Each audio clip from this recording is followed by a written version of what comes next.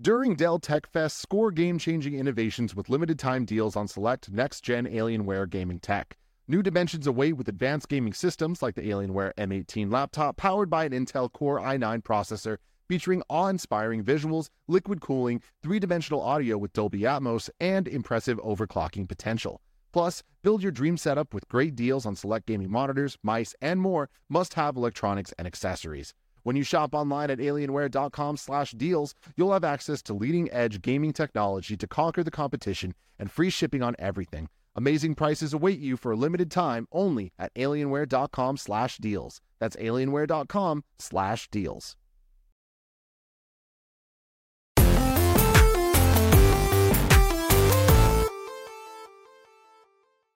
Yo, what's up? Welcome to Kinda Funny Games Daily for Monday, September 11th, 2023. I'm one of your hosts, Blessing Adeoye Jr. Joining me is Remedy's Sam Lake. Sam, how's it going?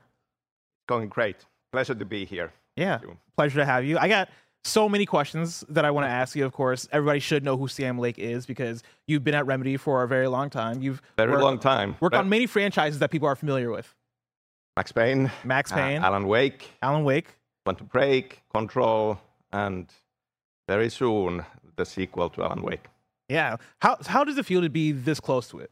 Right? That game is coming out toward the end of October. We're almost halfway through September.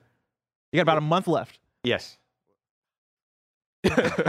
It's always both thrilling and nerve-wracking. And it's fun to be at this stage to be able to talk about it and show it. It's been a long time coming. This one especially. Yeah. Been a long time coming. At the same time, it's always like game is a huge thing. There are so many details in there, and it's always this kind of a mad scramble to the finish line. Yeah. So, yeah. I guess for you, right? Like being at Remedy for so long, what has it been like seeing the growth of Remedy? Right. Again, you talk about having that early start with Max Payne and that coming through and really defining, hey, this is what a third-person shooter can be on PS2, right? You guys had a very unique and distinct style with that one. But then over the years, we've seen you grow. You mentioned Alan Wake, you mentioned Quantum Break, right? And you've had the generation-to-generation leap between all of your games. Now that we've been, over 20 years? What's that like? 28 years this August, Remedy, and I've always almost been there from the beginning. So Death Rally really was the first one, and it was just 10-ish guys in a basement. Yeah. And now we are 400 or 400 over, and multiple game projects. Yeah. In the making. What would you say is the biggest difference between working on an Alan Wake 2 in 2023 versus Max Payne back in the early 2000s? Well, it's more of everything. Games have certainly grown in size and in complexity. Team size has grown. So there is an more complex thing going on. But of course, it's an opportunity as well. Games being so tied to technology and that going forward at a rapid pace, always.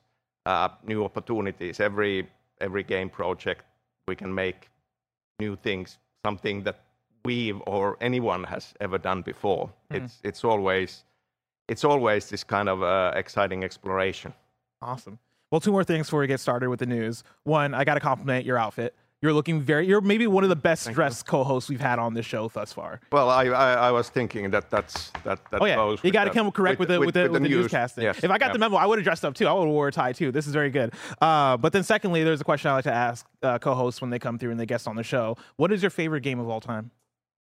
Yeah, I'm horrible with this question. I always is. I always struggle. I overthink it and I go back and like. What's your favorite movie? What's your favorite book? I can never properly if you say Alan Wake 1, I won't judge. No. No, that's you can't. Yeah. I love role playing games. I love story experiences overall. So it to me it goes to many big different role playing games through the years, and also then kind of like adventure games with story. So Gotcha. yeah, there is a long list. Like I can't put them in order. Like I'm envious of the modern trend of like ranked, like all of these ranked. Top 10 I'm all role-playing like, games. yeah, Number 1, yeah, Witcher 3, yeah. like all that stuff. Yeah. Have you gone to play any of the role-playing games that have come out this year? It's been a big year for RPGs. No, I'm all work and no play at the moment. Yeah. Like it's been pretty intense as it always is. I imagine right like, now it's pretty hard to put 100 hours into Starfield. Yeah, or Baldur's Gate 3. That's the thing. It's a backlog waiting for me when we are done. Like Baldur's Gate especially, I'm really looking forward to that. Is that what the turn is like after you put out a game? Like after Alan Wake 2, is it immediately, oh, now I get to boot up my PlayStation or my Xbox? Well, yeah, pretty much so. Yeah, like backlog of everything. Like it just piles up and yeah, like it is very intense and focused and kind of a ton of work and ton of decisions to be made. It's hard to kind of like, for me, decompressing after work, if there is any time left, it's easier to watch a film. It's easier to watch a TV show. Somehow just like not being active, being passive in that sense, because everything else takes a more kind of like it takes energy to play. Yeah. Because you got to think, you got to like, especially in RPGs, right, where you have to have like short-term and a long-term plan of what I want this character to be and start like investing in points and all that. But really like D&D in a big way is the reason I'm here. Really? Like tabletop role-playing games is kind of this route that led me to writing for video. Do you have a games. go-to class?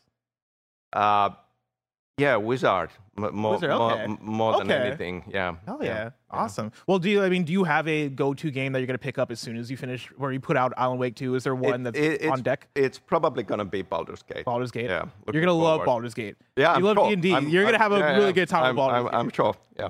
Awesome. Well, Sam, I'm sure you're going to talk about Alan Wake 2 a lot in the next couple of months. I'm sure you've already talked about it a whole lot. Yep. Let's talk about something else. Let's talk about video game news, because today's stories include Embracer possibly selling off Gearbox, Xbox announces a new credit card, and more, because this is Kinda Funny Games Daily, each and every weekday at 10 a.m. live right here on youtube.com/kindafunnygames and twitch.tv/kindafunnygames. We run you through the nerdy news you need to know about.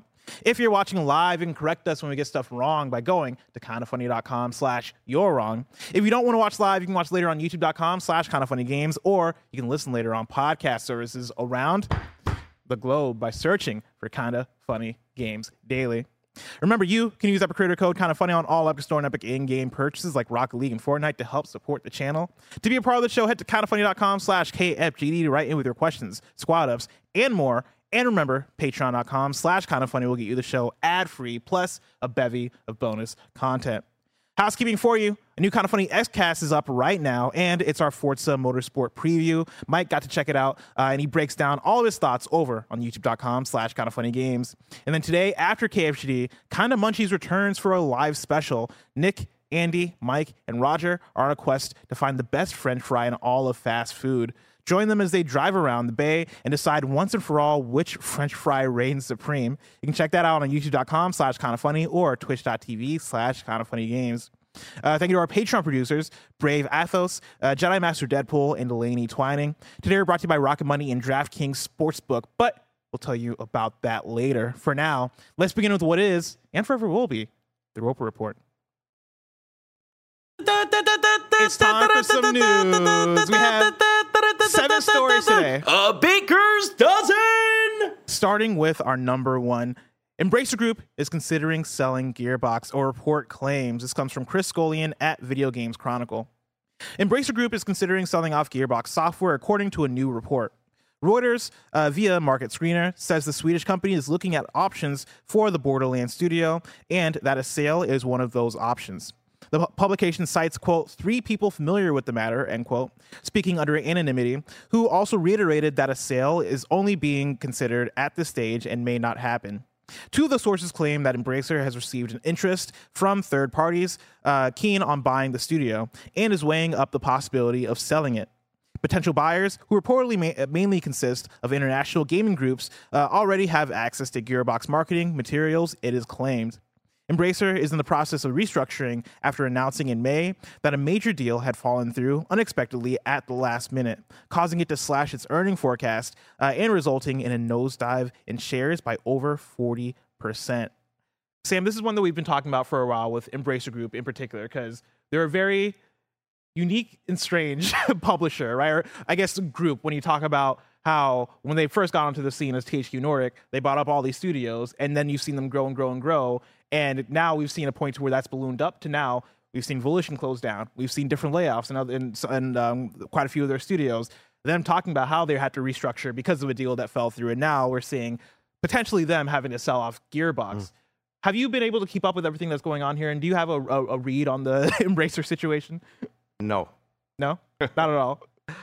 No, not really. But it's very clear. Like looking at the recent years, like how many studios being bought, and all kinds of changes happening quite a bit. So kind of it feels that there's been this scramble to kind of acquire quite a bit of different studios, and sometimes it works, sometimes it doesn't work. Yeah. So it's business is hard. Yeah, I mean that's a tough thing. I guess when we talk about Remedy, right? Like, are you able to bring me up to speed? Like, is Remedy owned by anybody? Do you guys operate independently? No, we are a listed company these days.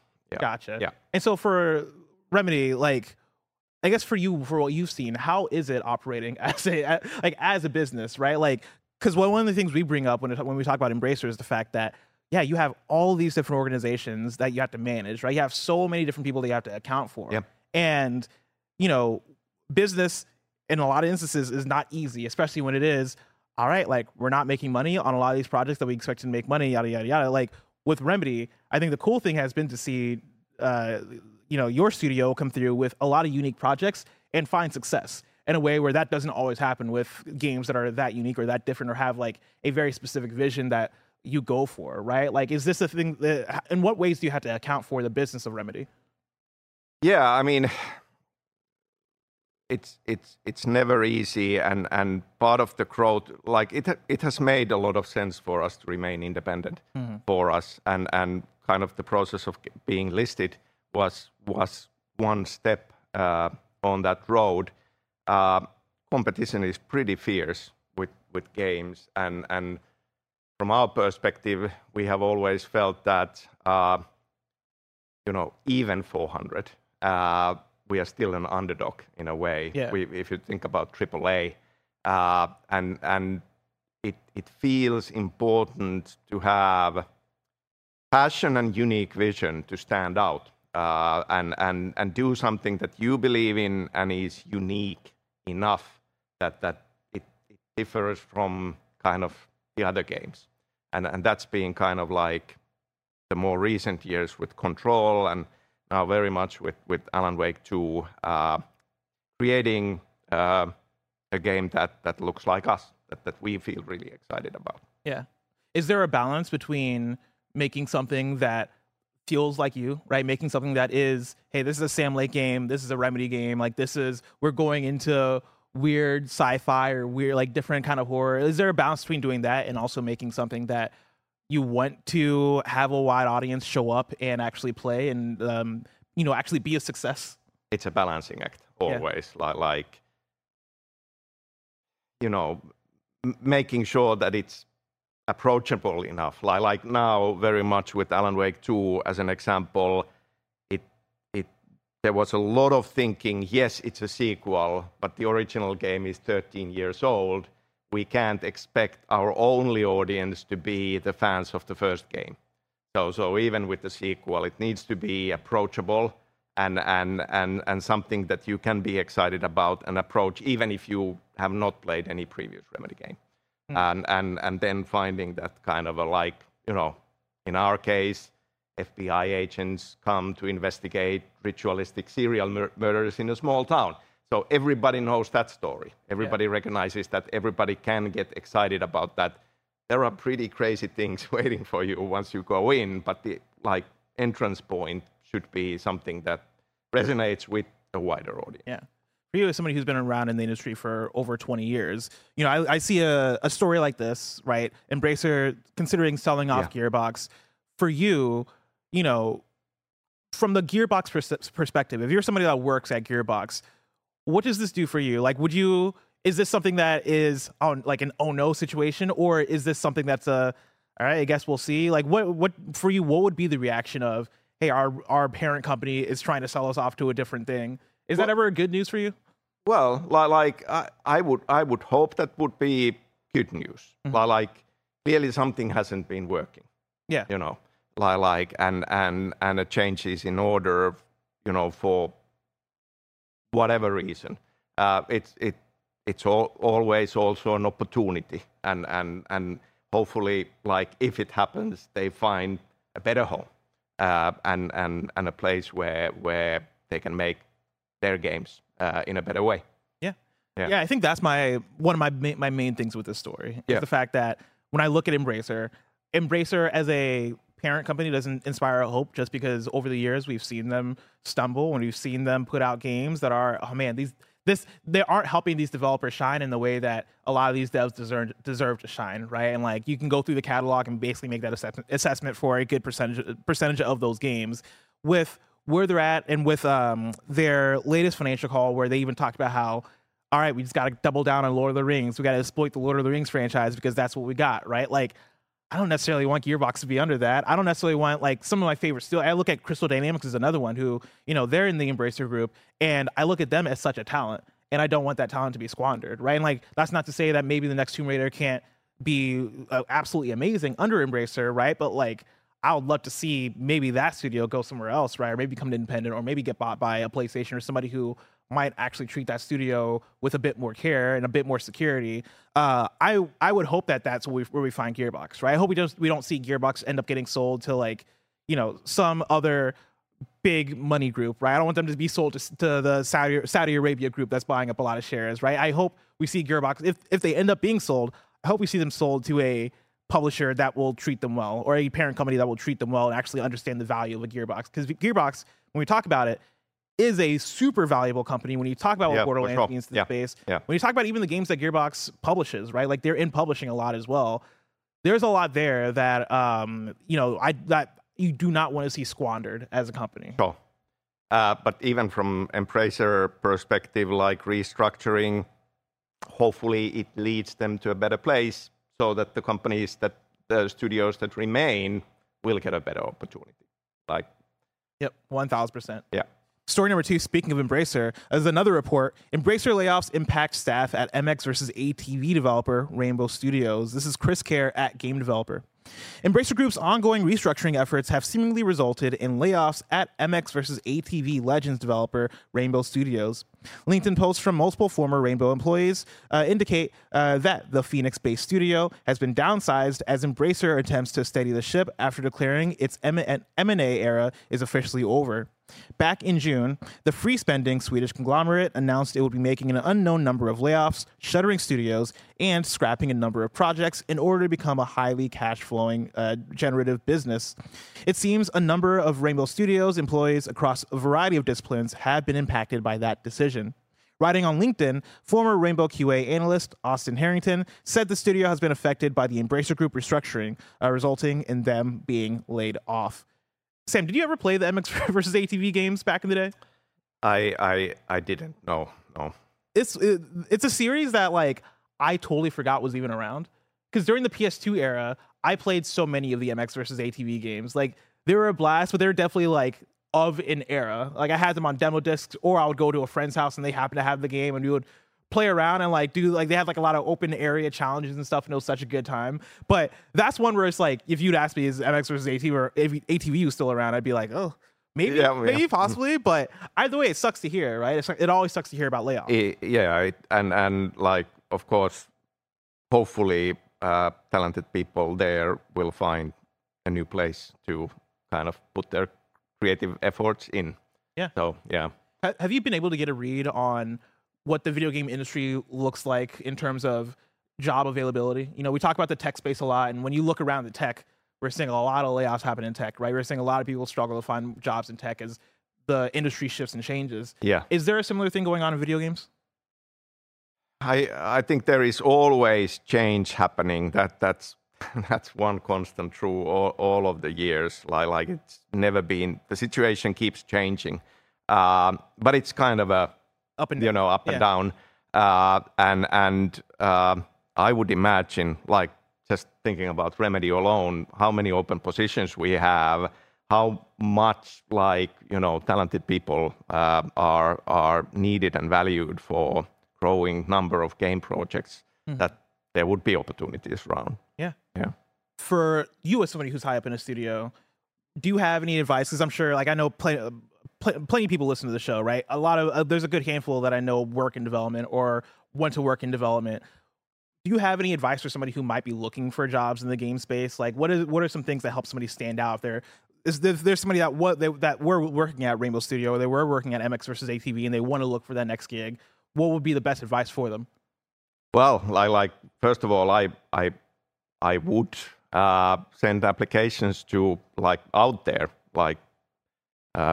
be active, and even if the exact position isn't listed or available, I would still reach out if there is a studio that you are interested in and want to work in. You never know. Yeah. Yeah, I mean, somebody in chat mentioned like a portfolio. Right? Yeah. I think Yeah. I mean, from what I hear, right, that helps out a lot. If you have a thing that you can write Of course. immediately. Yes. Yeah. Yeah. Yeah. Our next news story. Story number 3. We got some new Spider-Man 2 screenshots which show off Times Square in Brooklyn. This is Tom Ivan at Video Games Chronicle. 3 new Spider-Man 2 screenshots have been published, showing off several locations players will get to visit in the upcoming sequel. The screenshots below were released as part of a New York Times feature focused on the game's recreation of New York City. They show off Times Square, plus Coney Island, and the Grand Army Plaza Arch in Brooklyn. Quote, "We've added Queens in Brooklyn this time, so roughly speaking, the map size is about 2 times larger than the previous titles." Insomniac Games creative director Brian Intihar recently told Famitsu, quote, "Since these 2 areas are somewhat smaller and residential, I think you'll find them different from Manhattan. We've prepared some unexpected situations we haven't done before, like a battle on the river between the 2 cities, so I hope you'll look forward to them." End quote. Are you a Spider-Man fan at all? I am, yeah. And Insomniac in general, like they do incredible games. And just looking at these shots, They look incredible. Yeah, and kind of just the fantasy of being Spider-Man and zipping around. The feel in the first game was already incredible. So yeah. When you hear the map size is about 2 times larger than the previous titles, does that stress you out? Yeah, just a bit. I mean, it's great, but yeah, a lot of hours, which is wonderful. Of course, that's the way to go. Yeah. Very impressive. I cannot wait for this. You look at these screenshots, and it's that fun reminder of, oh yeah, we're getting a new Spider-Man game on PS5. I know Miles Morales is on PS5, but the fact that now we're getting more map, now we're getting that 1 to 2 jump, right? Which that comes with expectation. Yeah, it's very exciting. Yeah. And so far everything they've shown looks excellent. Yeah. I love the fact that also we're getting more map area, which is always the question of how do you make this feel not like I'm retreading the same stuff I did in the first game, which, I love that answer. They're adding in more of the neighborhoods or more of the boroughs in New York. Yeah. And just like they're doing just the right thing. Like already the first game, bar was high, Miles Morales for sure, and building on that foundation and just pushing it further because it was a huge success, of course. Heck yeah. Yeah. Ladies and gentlemen, well, you got to make a success. Patreon.com/kindafunnygames. Over on Patreon.com/kindafunny, you can go there. You can get the show ad-free. And speaking of ads, let us tell you about our sponsors. This episode is brought to you by Rocket Money. Rocket Money is a personal finance app that finds and cancels your unwanted subscriptions. It monitors your spending and it helps lower your bills all in one place. And it has surprised multiple people at Kinda Funny, multiple of my friends, at how many subscriptions they have that they forgot about and are still paying for. It's so easy to cancel the ones you don't want with just the press of a button. Rocket Money, it does all the work for you. Rocket Money can even negotiate to lower lower your bills for you by up to 20%.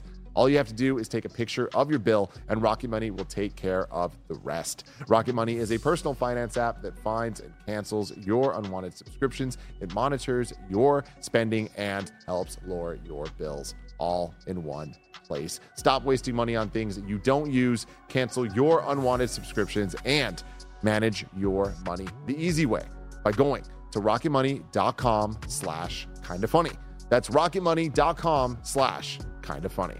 This episode's brought to you by DraftKings Sportsbook. Football is back in full swing with another week of epic games, and who's got you covered on the action for every single one of them? DraftKings Sportsbook, an official sports betting partner of the NFL. Nobody's missing out on the action this season. All DraftKings customers can take advantage of 2 new offers every game day this September. You can get in on the NFL Week 2 action with DraftKings Sportsbook. Download the app now and use code KINDAFUNNY to sign up. New customers can bet just $5 and take home $200 instantly in bonus bets only on DraftKings Sportsbook with code KINDAFUNNY. The crown is yours. If you have a gambling problem, call 1-800-GAMBLER or visit www.1800gambler.net. In New York, call 1-877-8-HOPE-NY or text HOPE-NY 467-369. In Connecticut, help is available for problem gambling. You can call 888-789-7777 or visit ccpg.org. Please play responsibly on behalf of Boot Hill Casino and Resort KS. 21 plus age varies by jurisdiction. Void in Ontario. See dkng.co/football for eligibility. Bonus bets expire 7 days after issuance. Eligibility and deposit restrictions apply. If you're an athlete, you know the greatest motivator of all is the fear of letting your teammates down. After all, a team is only as good as its weakest link. So you owe it to those wearing the same jersey as you to be your best every time you step on the field. That's why there's no vape in team. When you vape, you can expose your lungs to toxic chemicals that can damage your lungs. If you're a step behind, the team's a step behind. Brought to you by The Real Cost and the FDA. Survivor 46 is here, and so is On Fire, the only official Survivor podcast, and we have a twist this season. The winner of Survivor 45, Dee Valladares, will be joining us every week. We're going behind the scenes of the biggest moments, the how and the why things happen, and the strategy and analysis you can only get from someone like me, a Survivor winner. Listen to On Fire, the official Survivor podcast, wherever you get your podcast.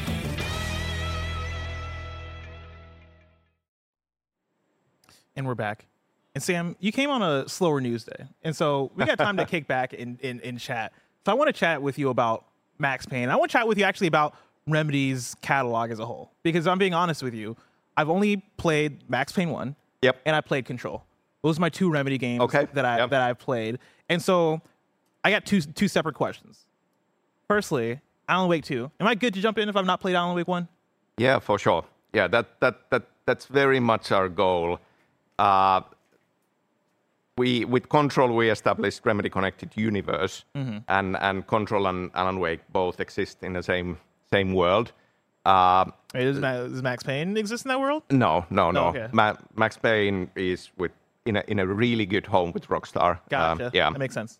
But yeah, like they are connected, and for fans of either Control or the first Alan Wake, there is a ton of stuff that they can discover, exploring, and kind of threads that they can pick up. But very much kind of a key philosophy for creating Alan Wake 2 was that it also needs to be approachable for somebody who has never played a Remedy game, never played Alan Wake, never played Control. And a big reason, like, that's the big reason why we have 2 playable characters. Like, it's a split 50-50. We have a new hero character, FBI agent Saga Anderson, who comes into this setting. She has no background on supernatural horror of any kind. So for incoming players, like, you are with Saga, and as she starts to discover these things, you are learning about these things. Saga is such a cool name, by the way. Thank you. Kudos to whoever named her. Was that you? Yeah, I mean, like, like naming is really, really important. Yeah. And often we have kind of very specific reasons for naming characters the way we do. A lot of thinking goes into it. So obviously, Saga refers to a story, and in a kind of a game where we are dealing with stories in general. It's kind of like, there I are love reasons. that. I also love, like, I love the amount of thought that goes into Saga as a character name, but then you look back at PS2 and it's like, all right, Max Payne is very on the nose. That is you true. gotta love it though. But that is true. And back then, like, it started out from thinking about, and this is back when we were collaborating with 3D Realms, way back when, and there was a lot of thinking, which kind of links to Spider-Man as well. Yeah. Like comic books, you are used to they are being named with the character that you and that was a lot of that thinking that, well, we have a hero character like this or anti-hero, like however you want with Max Payne, and what would be the name of the character that can also be the name of the game, and so that is kind of a certain kind of a specific approach for it. That goes on to Alan Wake. And then we've kind of like, because we have bigger and bigger ensemble casts in these, that led to Quantum Break being not named by the main character, because there are other key characters in it as well. And Control, for us, was much more about Federal Bureau of Control, that the whole kind of like agency. Yeah, the agency is a character itself. Yeah, sure. And that's why the name is what it is. Gotcha. All right, that's really cool. I really like that. My other question is, again, for me, is I've only played a couple of Remedy games. One, do you have a favorite game from Remedy? And then also, again, if you had to recommend, let's say 1 or 2 for me to go back to, right? What Remedy games for me are worth playing in 2023? I like we have a remastered version of the original Alan Wake out.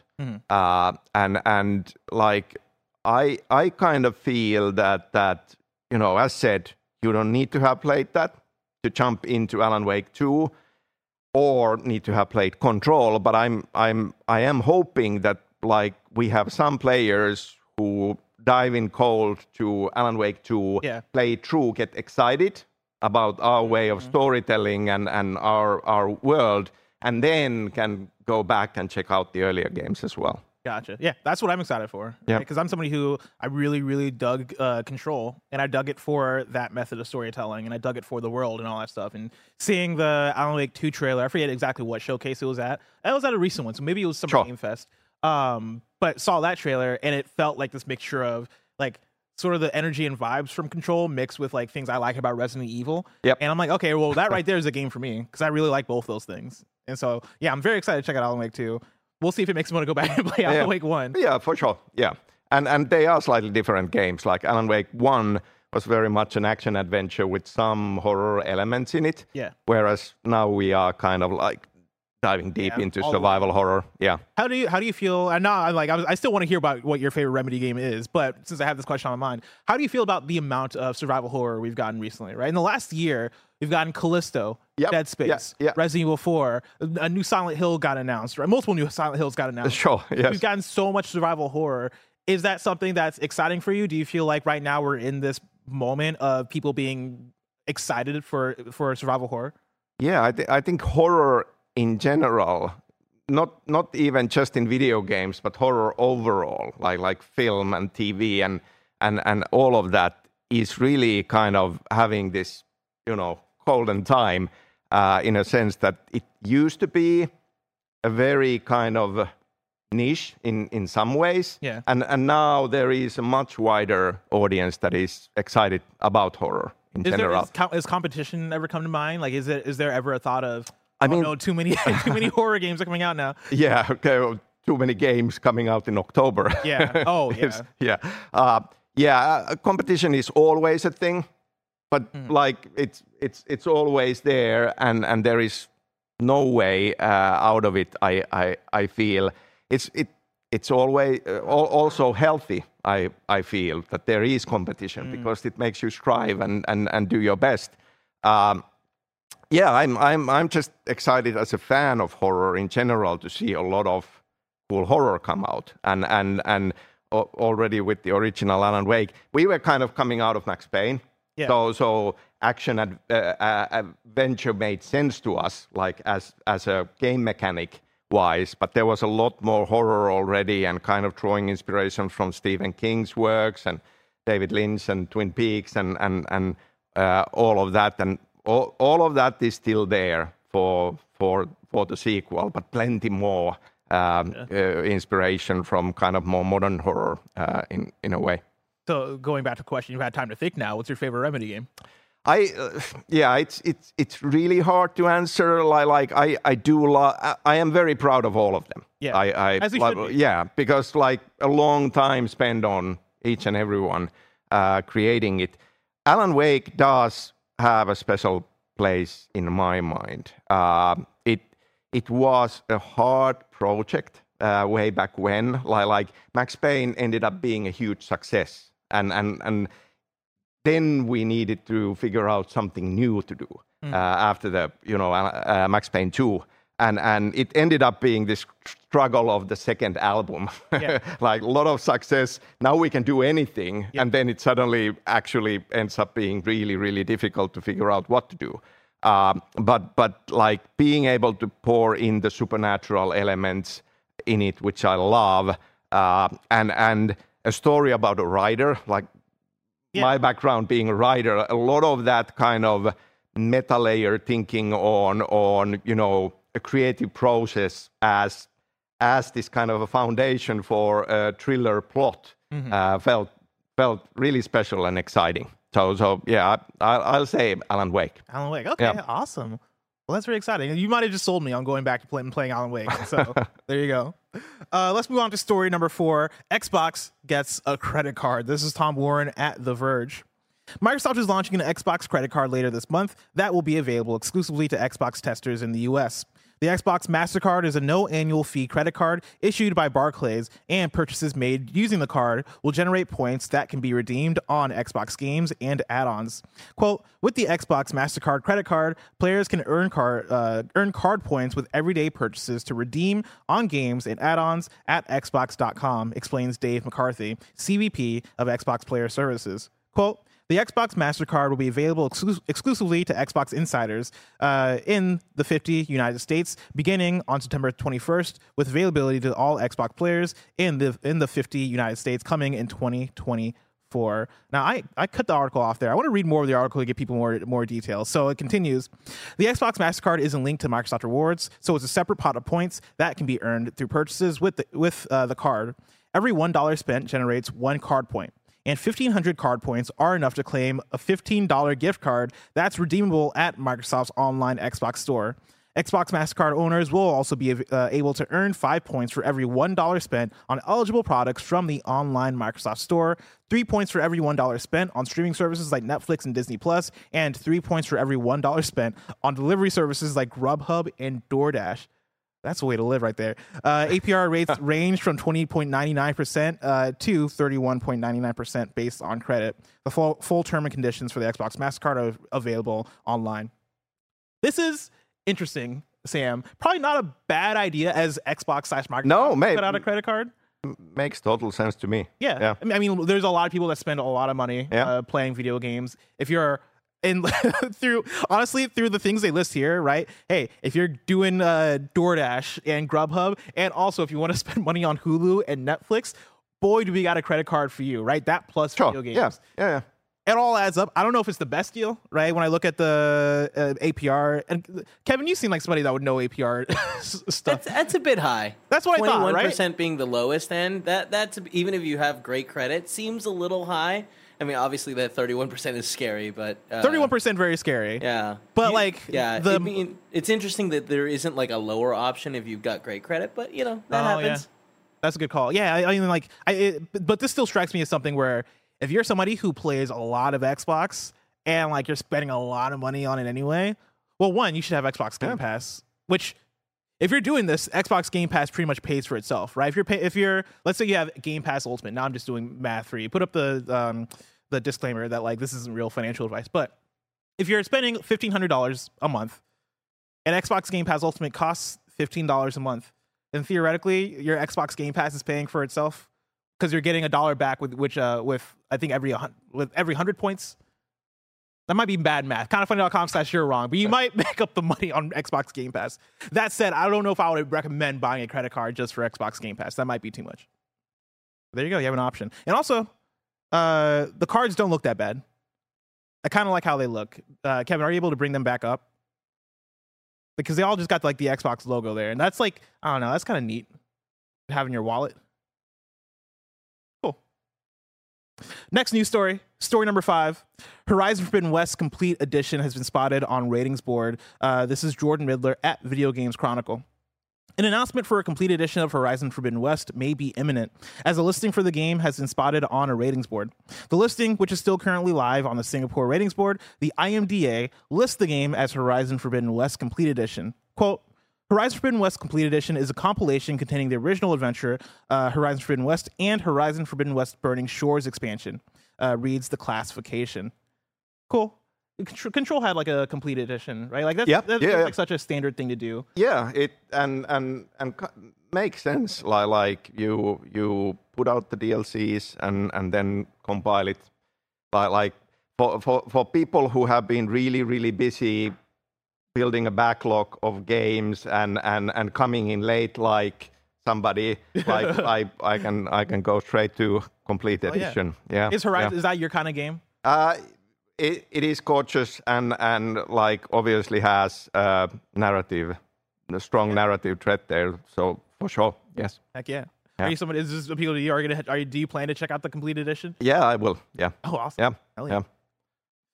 And hopefully this is a sign for PC, because kindafunny.com/you're-wrong. Let us know, chat. But Horizon Forbidden West isn't on PC yet, and so if they're packaging it as a complete edition on PS5, then that could be a smart way to put out a PC version with the DLC, but I digress. Story number 6, Nintendo is ending Mario Kart Tour content add-ons. This is Ryan Dinsdale at IGN. Nintendo will no longer release new content for mobile game Mario Kart Tour starting October 4th. As shared by Reset Era user Poltergust, Nintendo quietly announced that the end of new content, the end of new content in an in-game update after a list of upcoming tours. Quote, from October 4th on, tours will consist of content from tours that have appeared before, the post reads. No new courses, drivers, karts, or gliders will be added following the Battle Tour starting October 4th. We hope you continue to enjoy playing Mario Kart Tour, end quote. Nintendo therefore made clear this isn't the end of Mario Kart Tour, as it will continue to support the game with tour events going forward and won't shut down servers. All incoming content will have been available in the game previously, however, meaning there won't be anything new for players to experience or collect. Mario Kart Tour launched in 2019, but seemingly failed to make waves as Nintendo was reportedly underwhelmed by its mobile game ventures that included Super Mario Run and Animal Crossing Pocket Camp alongside Mario Kart Tour. Are you a mobile game person? Do you ever check out games on your phone? Quite rarely, yeah. Like more on console. Yeah, yeah. I think that for me that was the problem with Mario Kart Tour, right? Is the thing of I feel like so much of the fan base of a Mario Kart doesn't necessarily want to pick up their phone and play the same game on their phone. Yeah, I love like when they could just play Mario Kart on the Switch. Yeah. I think it was a neat idea. And they had cool things with it, right? Like all the stages being inspired by real world locations. You know, I thought all those were really neat. I love the fact that they port over those levels to Mario Kart 8 Deluxe as DLC, so I can actually play those levels and enjoy those levels. But yeah, like I know this is probably sad for the people that were playing Mario Kart Tour, but also makes sense as to why Nintendo might sunset it if it's not seeing the amount of success as they'd want a mobile Mario Kart game to see. Our final news story. Story number 7, PS Plus extra games for September have leaked. This is Wesley Yinpool at IGN. A list of 6 PlayStation Plus extra games due out in September has hit the internet. The ever-reliable Bill Kuhn of Deal Labs revealed September selection of PS Plus extra games. They are Nier Replicant for PS4, Star Ocean: The Divine Force for PS5 and PS4, 13 Sentinels Aegis Rim for PS4, Sid Meier's Civilization 6 for PS4, Sniper Ghost Warrior Contracts 2, and then Unpacking for PS5 and PS4. The 6 games reportedly go live September 19th as the first batch following Sony's PS Plus price hike. Earlier this month, Sony raised the price of all of its PS Plus 12-month subscriptions globally across all tiers. It's a pretty good handful of games right there for PlayStation Plus Extra. Do any of those stick out to you? Well, Nier games I do like a lot. The whole New Game Plus, is very very cool design. I feel. Did you get around to playing Nier Replicant? No, not that one. Yeah. Oh, that's good. Yeah. Yeah, it's one where I'm somebody who I played Nier Automata first. Yes, likewise. Yeah, Yes. and I fell in love with Nier Automata. Yeah. Nier Replicant, like I picked it up not thinking that it was going to hit that level for me, and I think it did, right? Like Nier, Cool. they're Yep. different, right? But Nier Replicant, I would say makes you feel similar feelings of like, wow, this is a really well-crafted narrative, and yeah, once you get into the multiple playthroughs, Right, the yeah. things they do with it, I think is really special. Yeah. And so that's one I'd say is worth checking out. I'd recommend 13 Sentinels, Aegis Rim. That's another one where you want to talk about a crazy narrative that deals with weird time stuff, that deals with different timelines. That's a really, really good story game. And then I know everybody loves Civilization 6. I didn't know it was on PlayStation, though. I thought that would have been just a purely PC joint. And so that's probably a good one for you. And then also Unpacking. I've heard so much love for Unpacking. It's a pretty good month. Sam, I'm excited to get around to maybe playing an Unpacking, maybe playing a Civilization 6, but me picking up those games is just so far away. If I wanted to know what's coming out to mom and grop shops today, where would I look? Yeah, I don't. I prepped you for this, Sam. Yes, I prepped you for this. I can do this. You got this. I believe in you. The official list of upcoming software across each and every platform, as listed by the Kind of Funny Games daily show hosts each and every weekday. Yeah. Great job. Nailed it. Absolutely nailed it. Out today. We got nothing. There's nothing out today. We do have some new dates for you. SpongeBob SquarePants: The Cosmic Shake is coming to Xbox Series X and S and PS5 on October 16th. Bang on Balls Chronicles. Kevin, I'm going to need some gameplay for Bang on Balls Chronicles. That launches October 5th on Xbox One, PS4, Switch, and PC. Gnosia is coming to Xbox One and Xbox Series X and S, the Windows Store, and PS4 and PS5 on December 14th. Forza Horizon 5 Event Lab 2.0 launches as a free update on September 12th, and then Hidden Through Time 2 Myths in Magic sets release date for October 5th on PC. We got no deals of the day for you, but we do have some reader mail. Of course, you can write in to kindoffunny.com/KFGD with your questions, squad ups, and more. But before we get there, Kevin was just showing gameplay of Bang on Balls Chronicle, and this game actually looks pretty cool. I'm not gonna lie, I will play this. You're playing as a little ball guy, and it looks to be like a 3D action platformer. I don't know. This looks pretty good. Does it do anything for you? Yeah. It looks kind of neat. It's like a cute art style. Dang, dude. All right, I'm all about it. You notice all the balls have flags, or a lot of them have like flags or sigils on them. Yeah. That? So Interesting. you can rep your territory while playing as these balls. Yeah. All right, cool. Wolfgang writes in to kindoffunny.com/KFGD, just like you can. It says, "Hi, y'all. Long time, second time. Can too many games be bad? It feels like this year has been nonstop, not just for video game releases, but hyped and must-play video games. Can we reach a point where it is too much? What is it like for you guys and other reviewers to have to play so many games?" Sam, of course, you got a game coming out this fall, a game coming out in October, maybe the most jam-packed month for video games this year, if not maybe of all time. Yeah, we were looking at the, like we were originally saying 17th, and we were looking at the how many absolutely fantastic games, and then we went like, we'll just push like 10 days further to create how tough room. was that decision?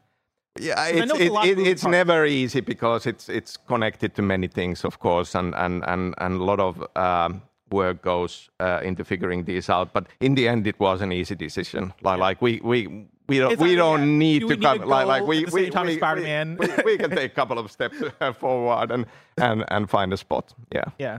So I guess for you, right? Like, what is it ever a bad thing to have this many video games out in a year, right? To have this jam-packed of a year, does it ever negatively affect, I guess, the industry, certain games? Like, what is the balance there to make sure that everything's healthy? Yeah, I mean, it's been an incredible year for games, for sure, and that all in all, I like great games coming out. That's not a bad thing.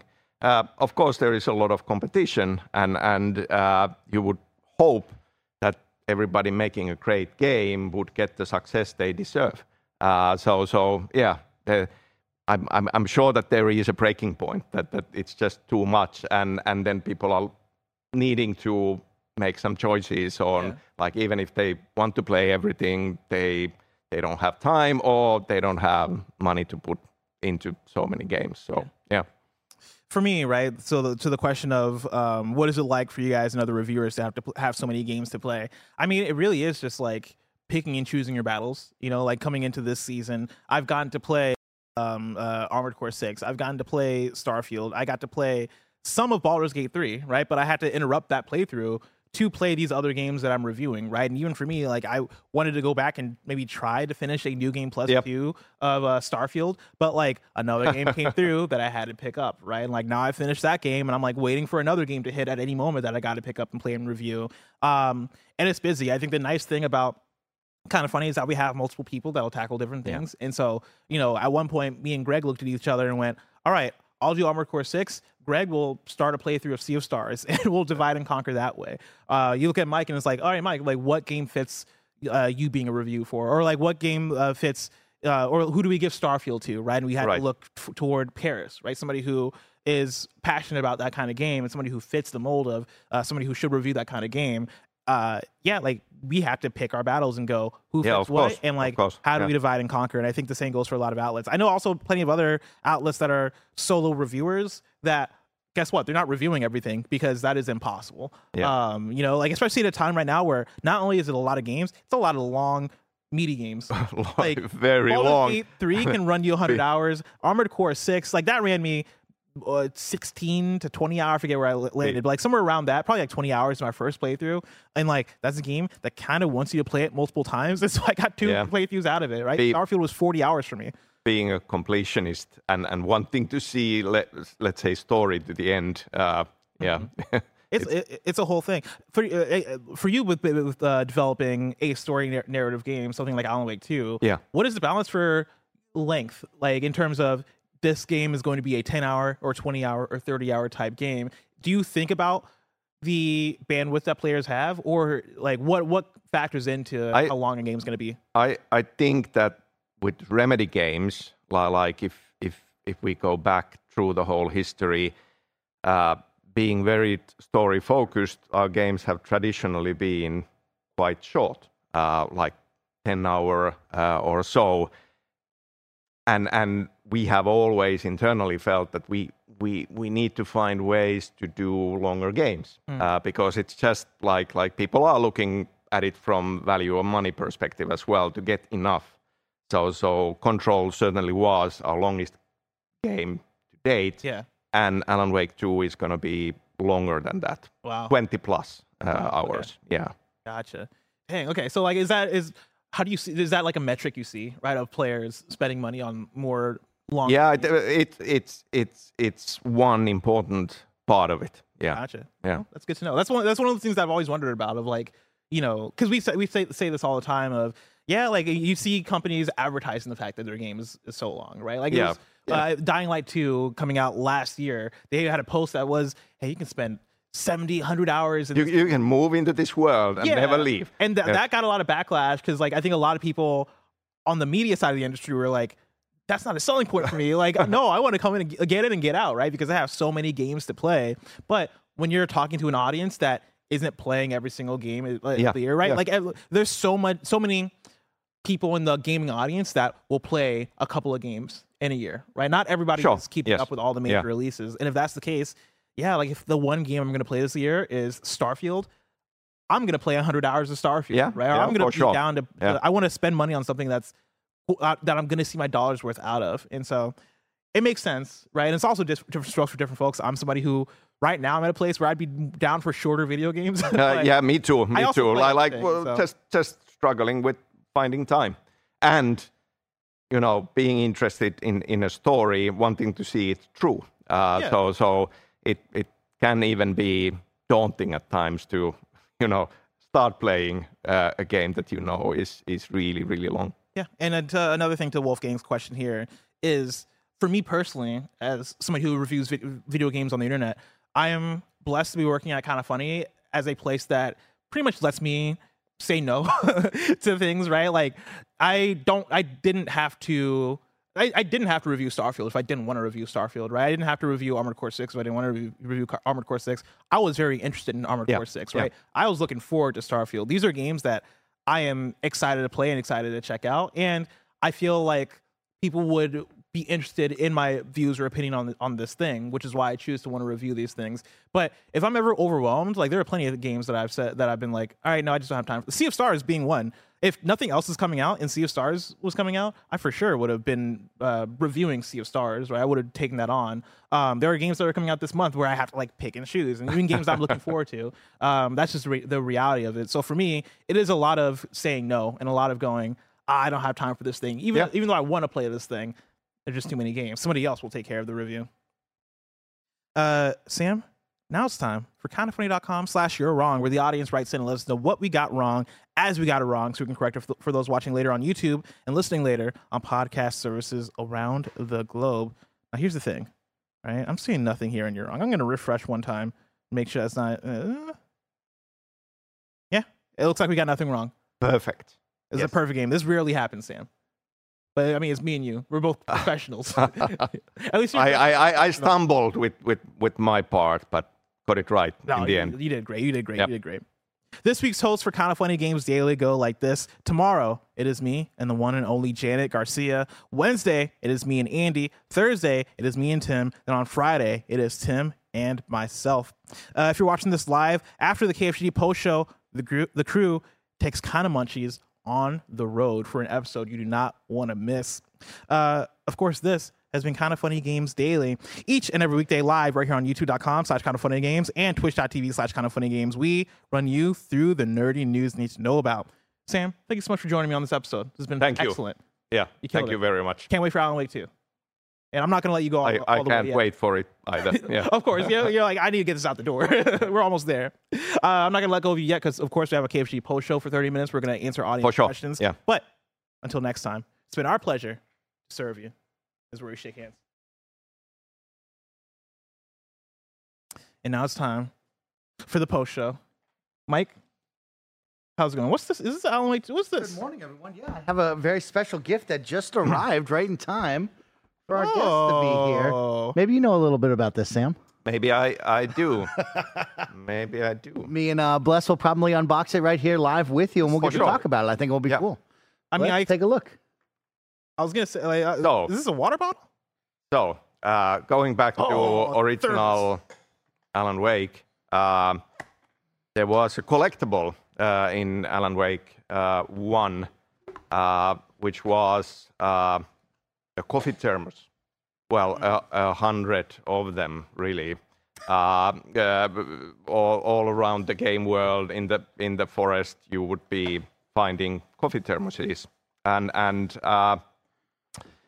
and we got some complaints that this does mean nothing. I want to complete the game, so I'm looking for these coffee thermoses, and what's the point? So we took that feedback to heart, and now, and obviously a lot of people were collecting a lot of these. So in Alan Wake 2, coffee thermoses are really, really important because they are your save item. In what we call break rooms, you go in, find the coffee thermos, and you save the game in a true survival horror fashion. But we didn't quite need as many as people collected, so we had some left over. This is a really cool collaboration with Iram, which is a Finnish coffee thermos company. Long history. I want to say like 100 years, but that's probably an exaggeration. But a long history. And we are lucky enough to be the first brand collaboration they have ever done. Get out of town. So our small town of Bright Falls has Oh Dear Diner, and Oh Dear Diner thermoses are now actually available for you to buy. Yeah, we have a note right here that says, at long last, the Oh Dear Diner thermos is finally here. Much like Alan Wake 2, this artifact was a labor of love. We spent 18 months collaborating with our friends at Iram, the respected Finnish manufacturer, to bring this beautifully crafted thermos to life. It is completely true to the bottle found in the game, and we are excited to share it with you today. The intention was to present it to you at Summer Game Fest Playdays. However, they spent a few months in a custom warehouse in Los Angeles. Truly a dark place. That's a great note to put in there. I love that. That's literally just the reality of the industry. Things always shift and change. Now that this thermos is in your hands, we hope you enjoy it as much as we do, and that you shout, "Oh dear," after every sip. Please enjoy responsibly. And that's from Epic and Remedy. It looks like Irem is 102 years old. Wow. Yeah, you were. I wasn't exaggerating. I was actually downplaying. That's awesome. Yeah. Well, congratulations on this, and congratulations with that partnership. That's got to be pretty special for you. Yeah, it's very cool. Like in Finland, like everybody has grown up having the classic Irem thermos at home, or a couple of them, and this is that model, but just kind of like with a new look. What kind of feedback did you give him while you were making this? Did you have any feedback that you wanted improved upon or changed? No, like the design was pretty clear from the beginning. So very happy about that. That's awesome. Congratulations. Yeah. Awesome to have it in the office. And of course, welcome in, Kind of Funny best friends. It's your guy, Mike, joining you for the Kind of Funny Games Daily Post Show with your two incredible Kind of Funny Games Daily Show hosts. Of course, I have Sam Lake here, and I have Blessing Adeoye Jr., and we're going to answer your burning questions. Of course, if you're watching live over on YouTube and or Twitch, you can get involved right now via the Hype Chats and or Super Chats function if you want to ask Sam a question about anything, and maybe his career or just in gaming in general, or if you want to dive a little bit deeper into today's news stories, please feel free to write in right now. Of course, Sam, we have some questions coming in already for you. Danny in the middle writes in and says, Mr. Lake, what a pleasure. Max Payne was a very formative game from my childhood, and I love the feel of a Remedy game. With that pushed-in camera, will AW2 gameplay still have that Remedy feel? Thank you. Yeah, it's very, very flattering always, people remembering the original Max Payne. But maybe a concerning number of those are saying in my childhood. Formative childhood memories. And given that it was a mature rated game, kind of makes me like, okay. Like, oh no. Well, but all good. Yeah, I do think, I mean, obviously we have switched genres, so it's survival horror. And with that comes somewhat slower pacing into the overall experience. I do believe that for our returning fans of earlier Remedy games, they will definitely recognize it as a Remedy game. There is a ton of like our atmosphere and feel that is just very much in our DNA, and maybe even like cranked up all the way to the max here. Okay. I like that. Great question coming in from Dan. Did you ever play Max Payne back in the day? I did. Me and my girlfriend played it. We were searching for a lot of batteries throughout. We had how fun. Old were you playing Max Payne? Well, I mean, we just did it recently, so it's probably Max within Payne or 3 years Alan ago. Wake? Yeah. Alan Wake. Oh, Max right. Payne. Yeah. Max Payne is a young kid. Oh my God, way too young. Way too below 18. That's for I was sure. definitely. I think I played a bit late, so I might have been like 13 or something. I mean, those are great games. Those are pretty special. I remember being like, "Yo, this is edgy. this game has attitude." But yeah, I just started playing. I just played Alan Wake within the past 3 years, which was a ton of fun. You are in a perfect spot to go. I'm feeling good. Yeah. And kudos to you and the team for October release. I love scary games in October. Thank you for that. Yeah. I think it's a perfect time for that one, no matter what. We have a couple of questions coming in right now. T.I. King writes in and says, is Jesse coming back? In like for sure we are working on further Control games. Okay. Like that's being worked on. And what goes to Alan Wake 2, it being part of the Remedy Connected Universe, there are connection points to Control. I will leave this comment one way or the other about Jesse specifically unanswered, but like as a somebody who has played Control and liked it, there will be things to be found in Alan Wake 2 for sure. Do you and the team enjoy making the Connected Universe? I love it. Yeah? Yeah, I like, we even before we had the universe, like we definitely loved putting Easter eggs in that are on one level or the other references to previous games, and I always felt that we can do more, like make it more integral and kind of just get a ton more out of it, and now we've been doing it, especially now with Alan Wake 2. I like that. Bless and keep your eyes open for all those little hints right there. No, I'm excited. That answer excited me, actually. Only Special Features became a YouTube member for 2 months. Thank you so much. Hey. AK, that Mario Rivera writes in and says, asking Sam, who are your favorite Twin Peaks characters? It was nice to meet you at the last E3 2019. Mm-hmm. Yeah, nice meeting you as well. Favorite Twin Peaks characters? Like I love the whole gallery of cast. Like it's such a rich group of characters, like all memorable, like with different larger than life personas. It's wonderful. I'll go with the kind of expected answer and say Agent Cooper though. Like, yeah. Good answer. Are you watching Twin Peaks? No, I've not seen Twin Peaks. Hanging out with Sam, do you think maybe you should turn it on? What do you Maybe. think? Honestly, like if I'm getting if Twin Peaks gets me more of the Remedy vibes, then I absolutely love Twin Peaks. really okay. Yeah. Sam, I'll add to the list. yeah, if people want to get to know more of you, Sam, what do you like to watch? What are you currently watching? I know you're doing a lot of traveling right now, so maybe you're watching something on the plane. What is your go-to right now? Yeah, I mean, there are so many absolutely wonderful shows on streaming these days. It's almost overwhelming at times. I back in Finland, I most recent film I saw was Aki Kaurismäki's last film, which was lovely and very much in his style. Also kind of quirky always. Recent films that stick to mind, like Everything Everywhere All at Once. Like I absolutely love that film. I like really, really gorgeous and well done. Yeah. Oh yeah. I like that. What have you been watching lately, Bless? Honestly, I mean, I've not been doing TV as much lately. It's been video games for me. I've been A lot in of that video games. review hole, Mike. Okay. Though, like, have you seen Severance? Any chance? Yes. Yeah, I loved it. Yeah, yes. Severance is incredible. And definitely like saw probably like some sources of inspiration.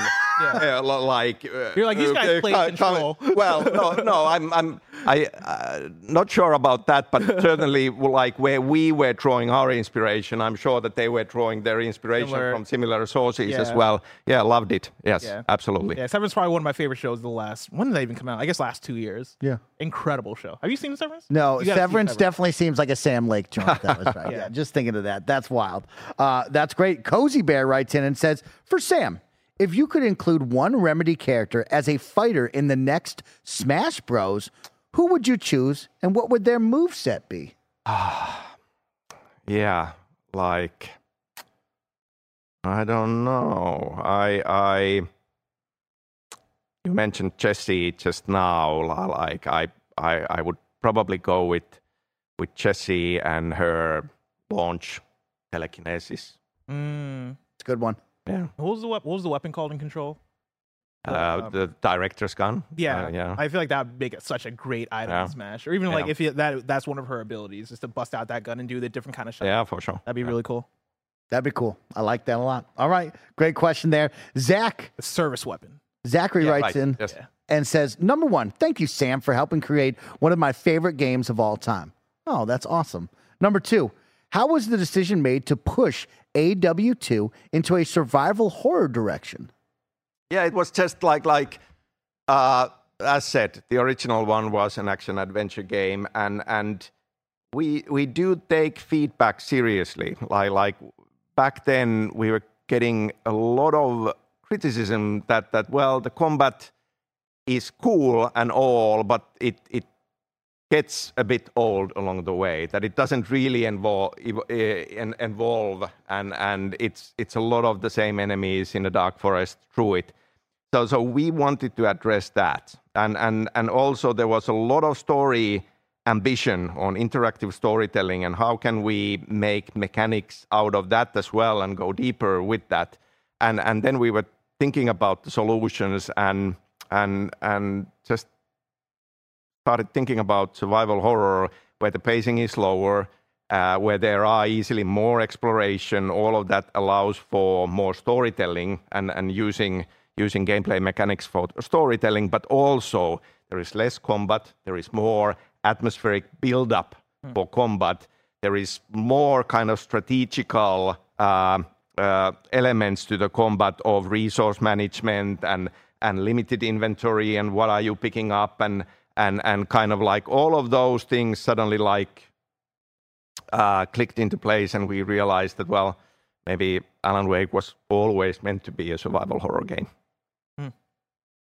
What are some good survival horror games that maybe you and the team looked at recently to point out and go, okay, we like this direction, we don't like that? Well, Resident Evil games, for sure, like the remake of 2 was one thing that we were playing a lot a bit earlier. But others as well, like Resident Evil 7, say, was interesting on certain aspects of it. Yeah, plenty. I like that. Did you guys ever, after playing Resident Evil 7, consider first person? Yeah, I mean, it always ends up being a discussion. But I do feel that we stand by the idea of it's a story game and like first person in some ways fits horror because you are closer to whatever will jump at you.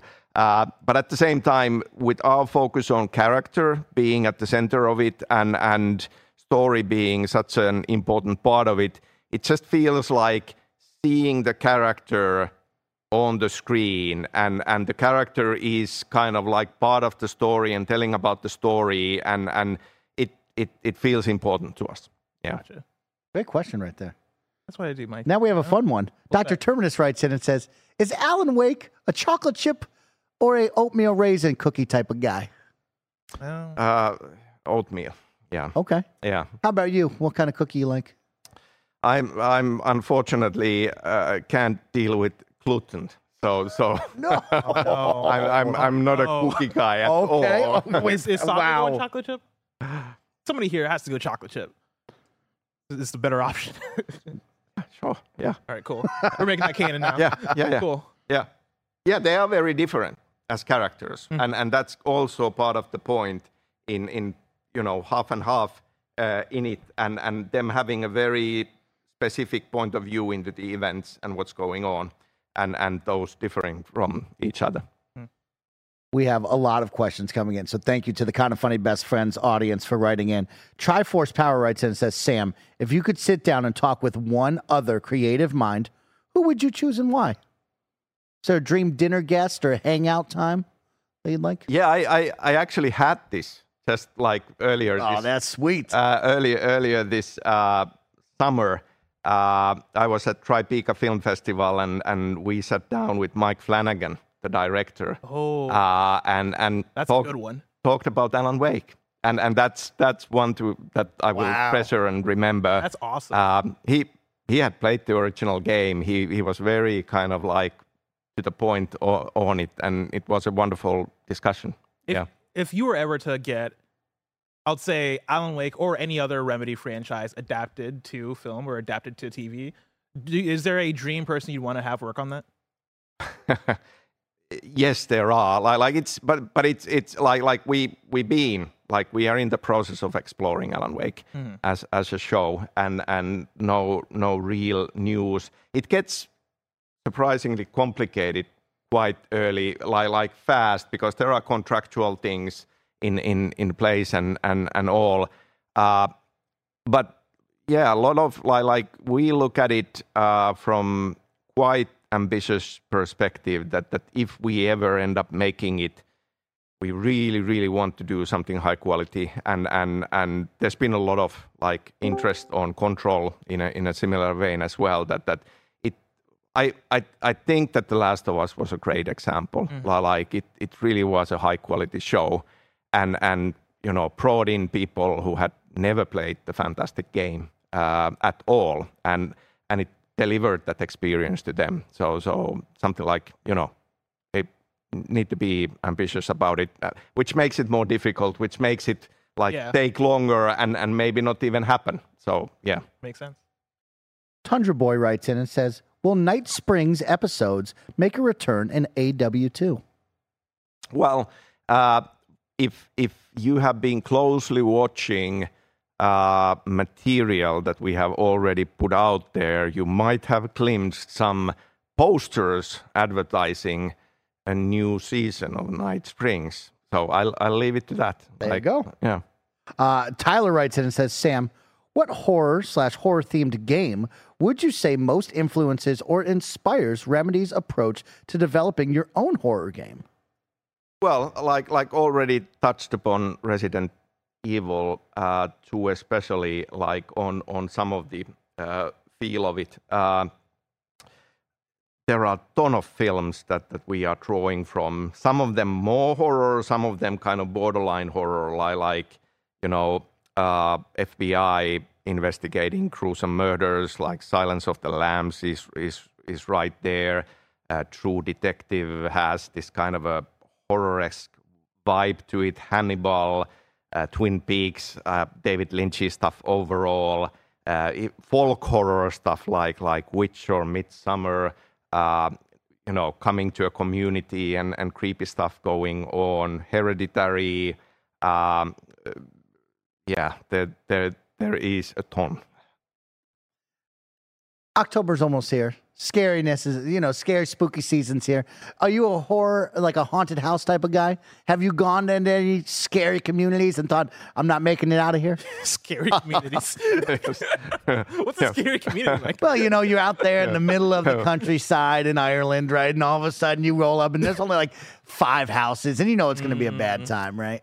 Yeah, I mean, Troy, definitely I feel in like, even if it's set in the Pacific Northwest, Alan Wake also, because there are similarities on some level to Finland and Finnish countryside, small towns, plenty of wilderness, like endless forests, and a lot of my childhood is like going out into the forest, and especially when fall comes and it's dark and it's gloomy. That's part of this experience. That's perfect. That's in there, and we are drawing from that. I love thinking about how Miyamoto tells the story about like how he would go and hang out in his neighborhood and have like his own adventures, and that's how he came up with like Zelda. He's like, I want people to feel that level of adventure. I like the idea of Sam going to scary communities. Yes, exactly. I want to give people this feeling in Alan Wake too. We have a lot, so we're going to get to as many as we can. We have about 13 minutes left with Sam Lake here on the Kind of Funny Games Daily Post Show. I will ask as many questions as I can. I'm Awake writes in and says, huge fan of yours, Sam. I loved the OG Alan Wake LE bookcase on my bookshelf right now, the limited edition. 2 questions. 1, will Barry return in some form? And 2, when will the thermos be purchasable? I don't remember the exact date, but this fall. For sure. Wow. Okay. And Barry, yeah, like once again, not kind of opening things up, but yeah, you will get to understand what's going on with Barry, one way or the other. Sorry, Tim walked in and stared at me, but like he doesn't know that I can't read his mind, so I have no idea what he's doing, Sam. Someone's. Of October for the first of October. There we go. October. Yeah. Okay, yeah. Nice. I also thought that. I couldn't. Yeah, he's both great hair. Yeah, that's right. 1st of October for the thermos. There you go. Let's keep it going right now. Sahir writes in and says, any chance of getting physical copies of Alan Wake 2, even some limited time after release? Well, the current plan is digital only. Okay. So that is the plan as it stands. If something else comes along, then obviously we'll let you know. Okay, cool. Yeah. That's a great answer. Furry Bee Productions writes, hey, Mike, I'm making a KF poster. Do you want glasses or not? Don't worry. Yes, I would love some glasses on that Oh, one, well, I mean, why are you not wearing your glasses right now? You know what? Sam was here, and I forgot my glasses because I was so excited to see him. And so they're somewhere back at the house. You know what I mean? It was a whole thing. It's like you wake up and you go, oh, my God, Sam Lake is coming to the studio, ladies and gentlemen. He's going to be dressed so to the excited that nines you're like, I don't and need look to so see. good. And I am saying I'm going to wear shorts and a nice black North Face today because I'm excited. And that's what we wore today. Sam, what's some of your best suits? Is this your best one? What's your favorite suit, I guess I want to ask? Yeah, this is kind of my armor now. Like I do like to put on a suit whenever I'm coming to like this kind of a great setup, just to honor it. I mean, you're doing a great job. Wow. Thank you. Are you taking it to dry cleaning? Like, how do I get my suit to look this nice? Because even when I dress up, like I never look this nice. It is a nice suit. Like there is like in Finland, a Helsinki-based tailor shop where I go, and yeah, they are quality suits. Oh yeah. Yeah. I need to start doing like the waistcoat. I skip out on the Yeah, waistcoat. I love a three-piece. Yeah. I like this kind of. It's really good. Yeah, Sharp. Yeah. Fun one coming in from Alex says, hi, Sam. Will Quantum Break be part of the connected universe? What was making that game like? I feel like the game doesn't get much love. Thanks. Let's talk about Quantum Break because I played Quantum Break and I liked that game. Yeah, I liked making Quantum Break. Quantum Break is an IP that we created for Microsoft. Mm-hmm. So Remedy doesn't own Quantum Break, and thus Quantum Break obviously is not part of Remedy Connected Universe. Wow. Okay. And yeah, it was an interesting process. We went crazy with live action and had a full TV show inside the game, and a lot of learnings along the way. As said, like proud of all of our games and very much proud of that as well. Through the years, kind of like I feel very fortunate and privileged to be able to kind of take that kind of a candy store approach of like, you know, hard-boiled crime story and okay, let's do supernatural, horror-esque story, you know, Stephen King inspired. Let's do a time travel sci-fi, which Quantum Break is, and you know, all of these different, you know, our version of it. So Quantum Break, for sure, was exciting to create, and a lot of like friends made along the way as well. Sean Ashmore, wonderful actor, coming back to work with us, and we've like stayed in touch, and we are friends with Sean, and through the years talked like we need to work on something else together. So Sean is in Alan Wake 2 as Timothy Breaker, a new Remedy character coming in. Is that a thing that Remedy, I guess, sees themselves doing in the future in terms of, you know, you mentioned Microsoft has Quantum Break, Rockstar has Max Payne, right? Like, how does that become a conversation of, hey, we want to make this game with you guys. Who gets the IP? How do we split this up? Yeah, I mean, it's always a negotiation, and like we were talking about things going up and down, and sometimes you feel that you can put down more terms, and sometimes that's not possible. We are collaborating currently with Rockstar to do remakes of the original Max Payne games. Very happy for that. So that's being worked on. Never say never on something on Quantum Break either, but not in the picture currently. And obviously, like from our perspective, it is a lovely situation to have ownership on Control and Alan Wake and be able to kind of expand on them and put them into the same universe and keep growing that universe. Gotcha. Only a couple more minutes left with you, Sam. This is so much fun. I don't want it to end. And I know that the community doesn't want it to end either because I have a lot of questions. Aaron Made You Laugh writes in and says, Sam, have you ever played No Man's Sky? Yeah, I have a bit of it. Not really kind of didn't went really deep in, but yeah, I did try it out. There you go. Yeah. Is that Sean Murray? why no man's Aaron Sky? made, just wanted to know. Just want to know. You ever played No Yeah. Man's Sky?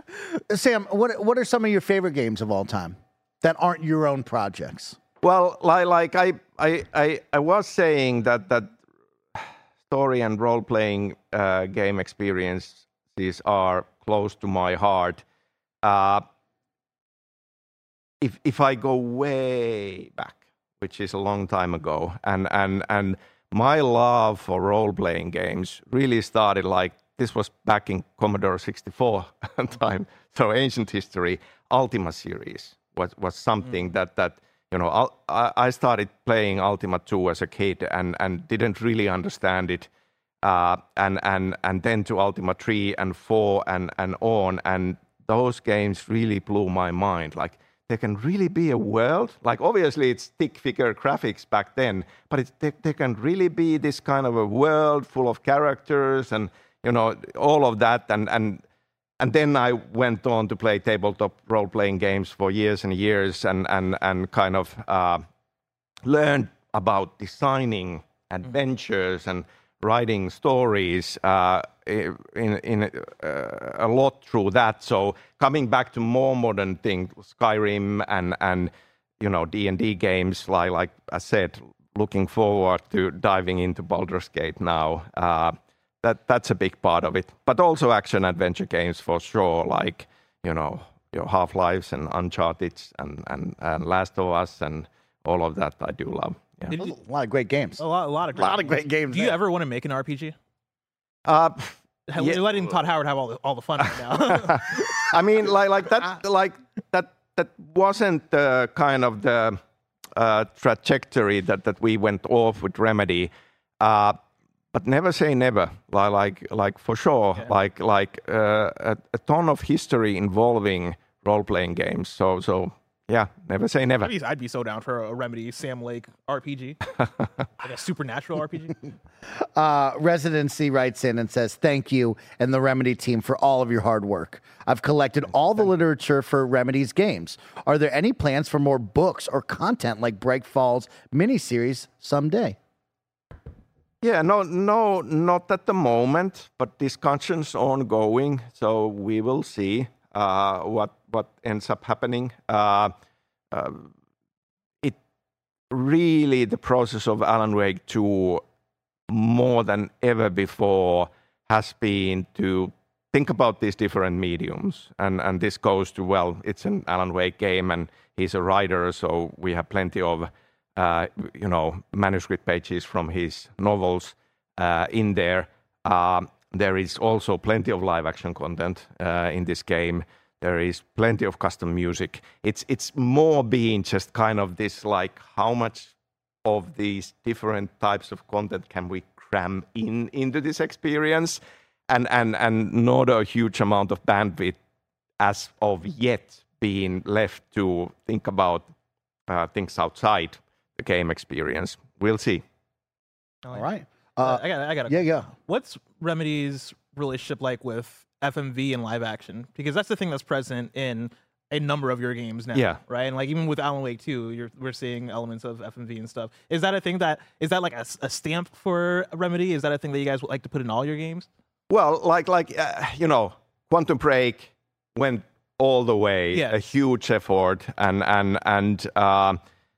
we scaled it back quite a lot for Control, but it's there. Yeah. Like we started experimenting on stylization, so we have live action content blended on top of the game image for Hotline Visions with Trench and things like that. And then we have our Dr. Darlings. Dr. Darling. I love Dr. Darling. And it was really, really fun. And that was kind of, I felt like, okay, this is a new starting point. We'll take this and start kind of evolving it.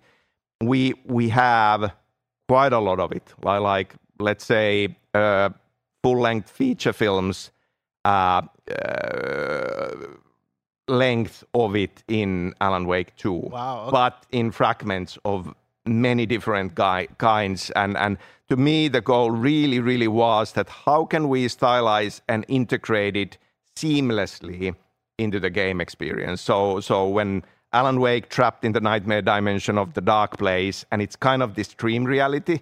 So we are slipping into certain live action scenes where he is confused and what's happening, and we shot a number of like build sets in a studio that are one-to-one to our game locations, and shot footage there, and yeah, it's kind of like, I feel, a new refreshing start on how to use live action in the game. I hope it will prove to be something that people will get excited about.